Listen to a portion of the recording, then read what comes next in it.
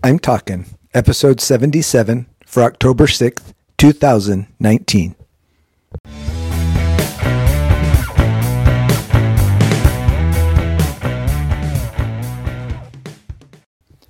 This is Joel from the I'm Talking Microcast, where I share my thoughts on a topic that has piqued my interest this past week. This week, we're talking inconvenient. I hope it's an okay time to talk about this subject, and if it's not, I'll just have to apologize and plow forward. Today, we live with so much convenience. The list might be endless. We live with fast food availability, drive-through pharmacies, drive-through banks, pay with cards at the pump, pay with electronic devices, Audible books. We don't even have time to read our own books, DVR TV shows so that we can fast forward through commercials. There's just so much that is convenient in our life that we may find it difficult to deal with the inconvenient. So with so much being convenient, how do we live when things are inconvenient? When we are inconvenienced, how do we react? And as I look at the world today, I see a lot of people that I might classify as rude. We often get angry because things aren't going as quickly or as smoothly as we want them to be. We become very impatient.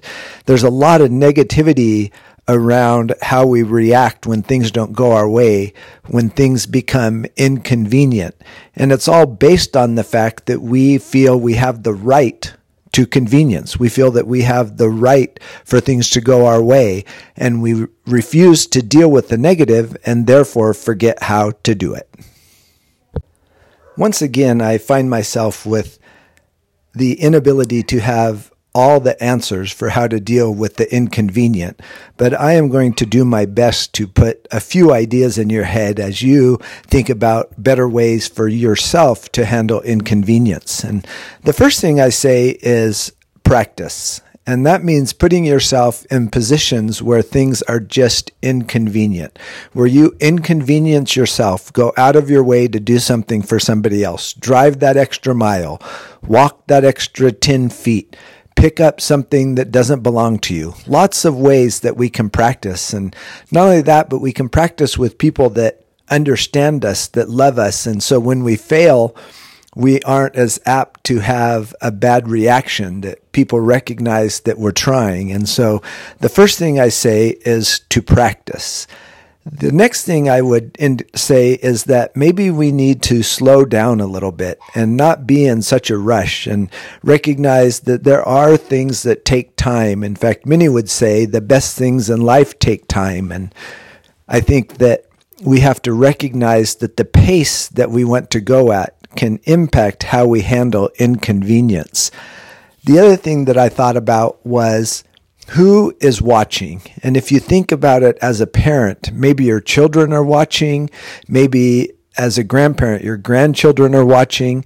Lots of opportunities to look around and see who's watching, who may be learning from my reaction to a situation, who may be able to practice better handling of inconvenience by the way that I handle myself in a given situation. And having that in the back of our mind, or maybe in the front of our mind, probably will help us understand and recognize better ways to handle it when we become inconvenienced. The last thing I really thought of is, who do we care for and who are we concerned about? Because often in the inconvenience that we experience, there's a person, a customer service person, probably in some aspect, on the other side of our impatience, our rage, or our anger. And if we find a way to be concerned about people, to love people, to care for people, that will also help how we react when we are inconvenienced. Because more often than not, the person who is trying to help us, who is being of assistance, hopes that things go well. They're not trying to do things to put you off and to make it take more time. They want their systems to run smoothly. And in that, our reactions make them feel inadequate. And that's probably not where we want to be, but that's where we put people when we react incorrectly to being inconvenienced.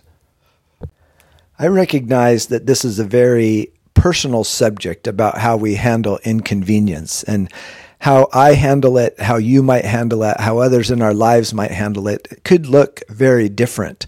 And that's okay as long as we are thinking about it. And I challenge you, in the times of frustration, in the times of things not going your way, that you pull from your memory a thought about how to better handle inconvenience.